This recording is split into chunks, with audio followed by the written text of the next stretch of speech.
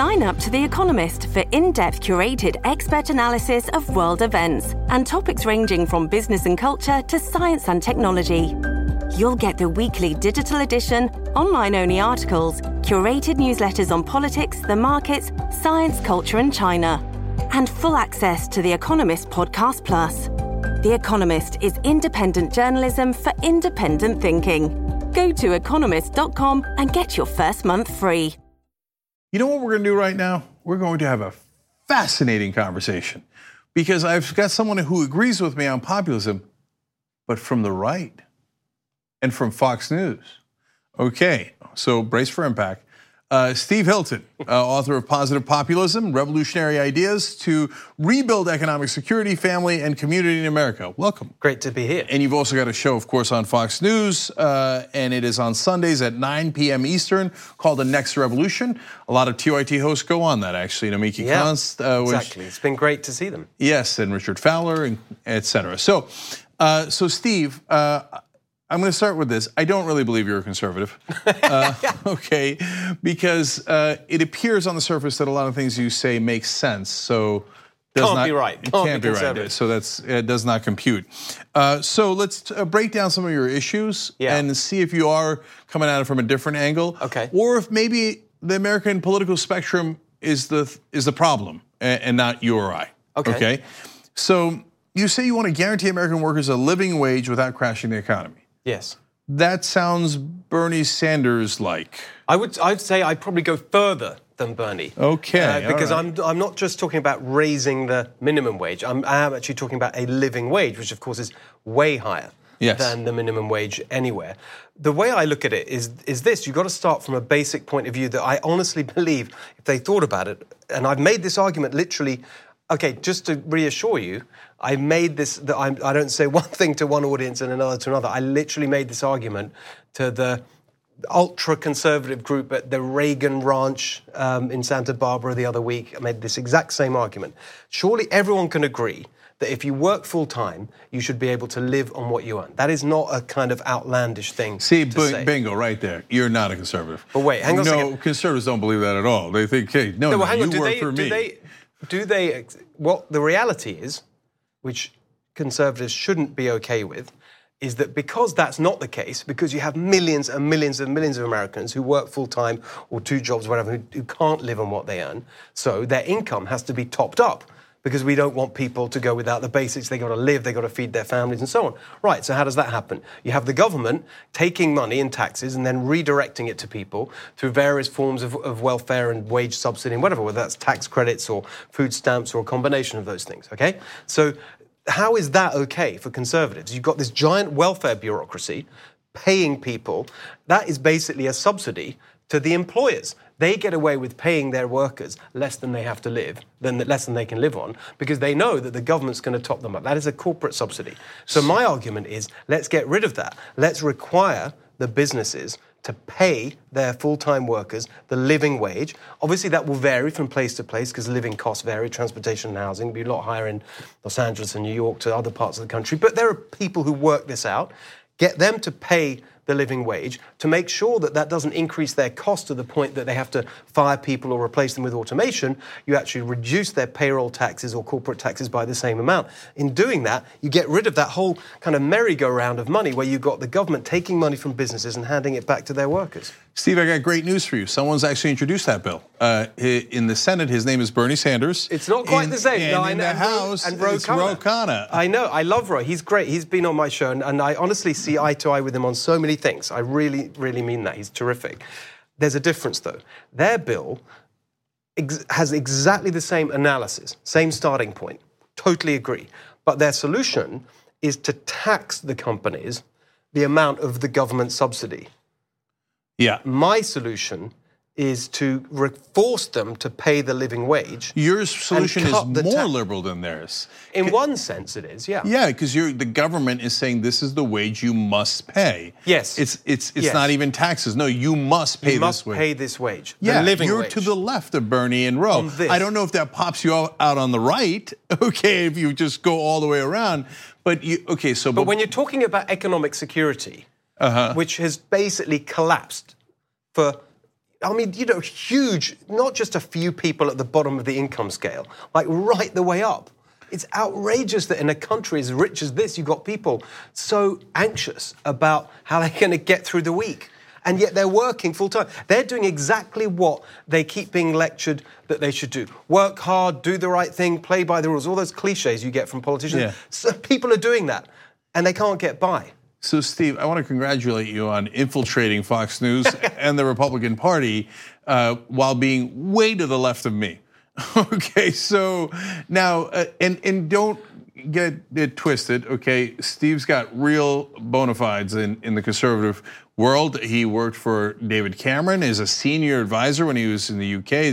Was a chief strategist earlier? That's right. The title varied, but basically I was the kind of policy strategy guy. You could think of it like that. Yeah, and so now look, that's Europe. It's a little different, okay, but still, and many other, bona fides, or as some would say. I use the word conservative, and I think it's one of the things I've been doing as I've been talking about this book, Positive Populism, is almost explaining my journey from pretty much straight down the line conservative when I was a kid. Straight out of university, I went and worked as an intern at the Conservative Party in the UK when Margaret Thatcher was still the Prime Minister.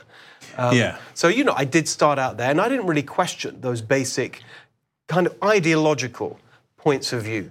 And ever since then, and I've really thought about this in the context of this book, because you're right, that it does mix up left and right in a way that is very hard to pin down. I've honestly, and that's why I like the label populism, because I think it describes what I'm on about in a way that other labels don't, because to me this is not about being ideological, it's about being practical and pragmatic. How do you help people? How do you help workers? How do you help families? How do you help communities? And all the way through my life working in politics and starting businesses and then coming over, it feels to me as if I'm just moving away from that ideological certainty that conservatism, free markets, cut government, whatever, has the answers, because plainly it's not true.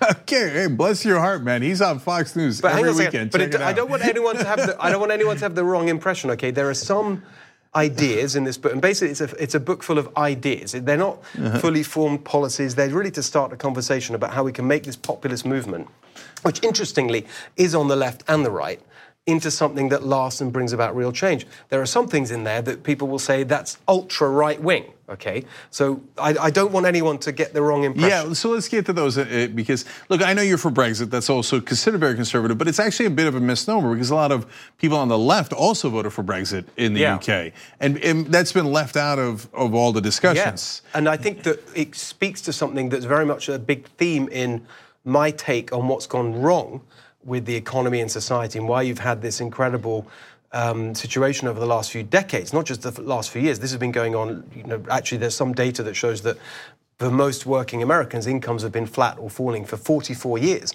since the early 1970s, right?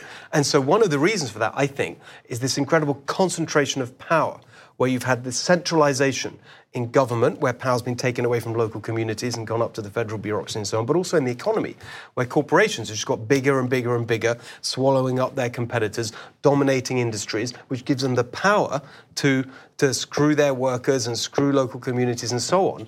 And because we've had this ideology of consumer welfare, which says that as long as there's cheap prices and choice, nothing else matters. And so I think that Brexit actually fits into that story of a concentration of power, because increasingly what happened was that individual countries in Europe saw their powers being taken away and centralized in this bureaucracy in the EU. So far on the issue of populism, we agree nearly 100%. And so, if anything, seriously, you're slightly to the left of me on the living wage issue. Okay. And I think the establishment is totally full of it, and I would hear you out on Brexit. I probably don't land in the same place. And I don't for now. I mean, the only reason I say probably is because I'd want to have a little bit fuller conversation about it. Okay, and then as I look at all those other things that you're looking for, fighting corporate power, But I would make that argument. You can make that argument in a right of centre way that you should be pro-markets, pro-competition. It's ridiculous that the right have ended up in a situation where, because they want to be seen as pro-business, they're okay with this Steve, concentration of power. It's ridiculous. No. Let's just get real now. Okay, it's time to get real. Okay, so all those things could be argued to be the conservative position. And then we would be back to sanity in the country, where we would be having an honest debate. But that's not what's happening in this country. There's no Republican at the national level that agrees with you. None. They love corporate power. They love the big donors. They are the swamp. Every single one of them. I give the one exception every time is Walter Jones from North Carolina in the House. He's the only honest Republican left at the national level. Every Republican at the national level would despise every word you have said so far in this interview. I'm just trying to, as you're speaking, trying to think of one, and I can't look. That on the money in politics side, I completely agree.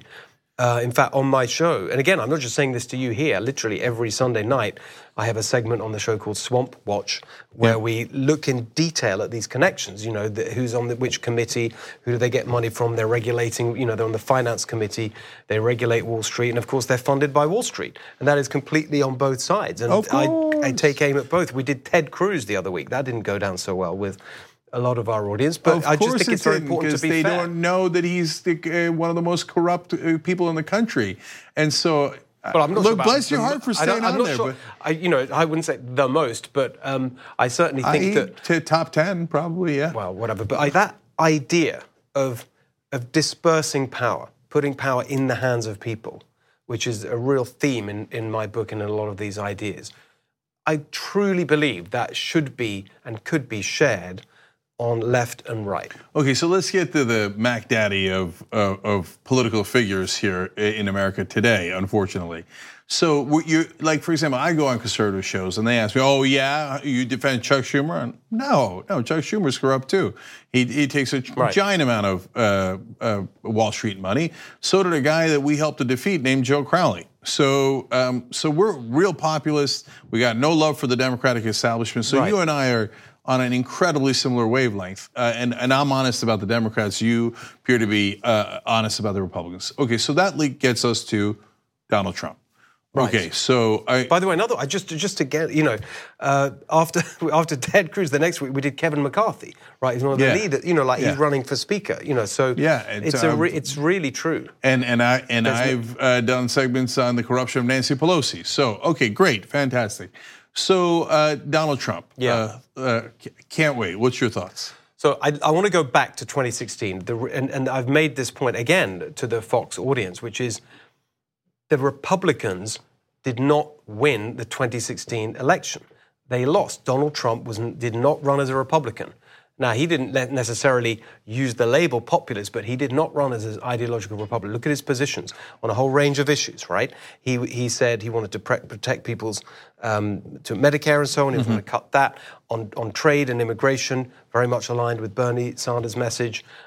Even on this question of money in politics, remember, he made the same argument. He said Hillary and Jeb Bush and all the others, the phrase he used, they're the puppets of their donors. It's a very powerful phrase. On healthcare, he talked about universal healthcare. Again, didn't necessarily use that language, but he said, we're going to take care of everyone. That, to me, was one of the things that was attractive about him. And never mind me, I can't vote. I'm not a citizen yet. But that's why he won, precisely because he was rejecting that 100% right. So 100% what's happened since then? The problem, and my analysis is that he got there, and instead of persisting with that, he basically handed over the policy-making reins to the same old Republicans in Congress, to Paul Ryan and the gang. And so the first thing they do, instead of something where you could have brought the country together, let's say infrastructure spending, where literally everyone would have been for that, or some other version of the populist message, they come straight back in with the first thing they do, this incredibly ideological attack on healthcare, which goes down in flames and distorts the whole of that first year. And I think that's the fundamental mistake, that he campaigned as a populist, but then switched to the same old establishment Republican stuff. And that's the central failure. You know why he switched? Because he's a goddamn liar. That's why he switched, okay? And so he never meant any of it. Steve, I said the same things during the campaign. I said, look, you're talking about, he was on a stage on the Republican debates, and he said, all these guys, I gave them money myself, and they worked for me, okay? Right. They did what I told them. I was like, that's good, that's a winning strategy. And he's right about that. Yeah. He said he was gonna, but when he said he was gonna do universal health care, come on, Steve, that was such an obvious lie. It was the most obvious lie you've ever seen. I really don't agree. I think he meant it. I think that's what he'd like to do. I truly believe that. But he has a pea-sized brain. What difference does it make? I mean, he doesn't even. The very next day, he probably said the exact opposite because that's what he does. He doesn't even have any principles. I don't agree. Well, I think he's got very good instincts for what working people want and need. I really believe that. I know it's unlike, he's the billionaire and all the rest of it from New York, but I think that he's so much more in touch with the gut instincts of working Americans than any of those other Republicans. And I think actually the answer is to that's partly why I wanted to write this book, to say, look, we need to have a sort of set of ideas. We need to turn this populist thing into a proper movement with people and ideas and, I don't know, think tanks and all the rest of it. You've got to have some kind of balance to the establishment thinking. Otherwise, you're never going to turn it into lasting change. No, the way Trump ran was exactly right, okay? And he was a classic politician, too. He took populism, and then he took, classic skeezy politician. I'll give you everything. Chicken in every pot, right? I'll give you universal health care and tax cuts and this and that, but I'll magically make the deficit go away. Total, utter lie. He doesn't do math, right? So I mean, I can go busting up Trump all night long, and he came in. He is corruption. He is the swamp. He's personally corrupt. He's systemically corrupt. His whole existence is based on corruption. Okay, everything he did in business is corrupt. I just think a lot. There's no point arguing about. Yeah. I think that I would say I don't agree with that, but the real point is, at some point, whether that is sounds like from what you're saying, you hope 2 years or maybe 6 years, he'll be gone.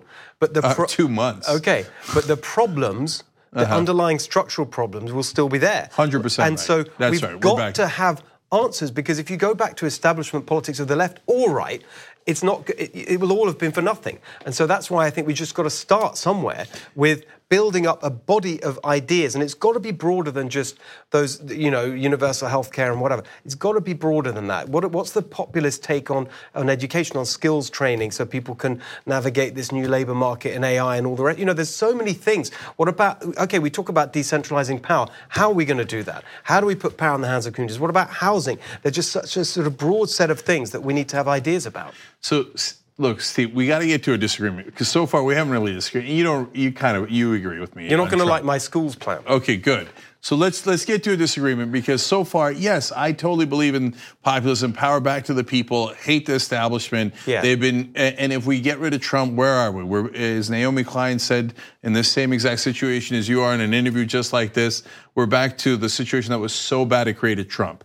And I called them the brick voters, the people who voted for Trump. They just want to throw a brick through the establishment window. Mm-hmm. Same thing for the Brexit voters, okay? So, I hear you. Now we've broken the window. Yeah. All right, and so we need to talk about solutions, more of your solutions as well. Yeah. But I got to get, is there anything we actually disagree on? I don't believe that you will agree with my plan on. I'll try and persuade you, but so I think what's gone wrong with education is that the public school system has become basically ossified. It's a structural problem, because let's just look at if we're really serious about economic security and opportunity, that working class kids should get the skills they need to rise up and have the American dream that we talk about, but has basically been completely kind of taken by the people at the top.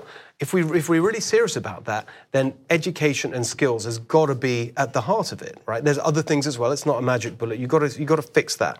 And the school system right now, I think, is just completely failing these kids, because it's basically a model developed in 19th century Germany or Prussia, wherever it was, where it's all about sort of drilling kids and acquiring knowledge and so on, rather than teaching them in a way that will actually help them navigate this new world of the 21st century.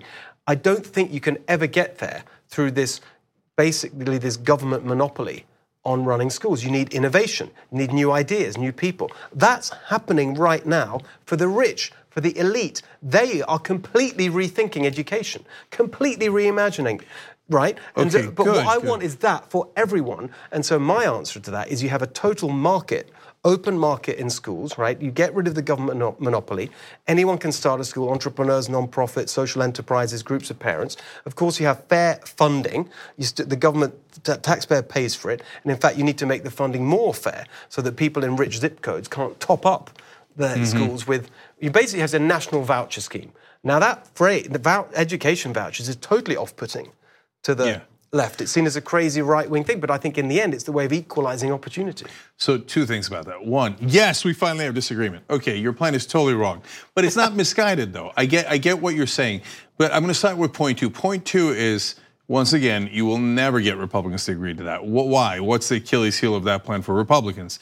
Which is that the rich neighborhoods have to pay in to equalize all the neighborhoods. They're like, no way. Rich neighborhoods keep their money. Poor neighborhoods can go do whatever they want, but they're not touching my kids' money, okay? Yes. So you will never win on that on the Republican side. Okay, but it's at least a good, fair, honest disagreement, debate, et cetera, right? So I would counter with Finland.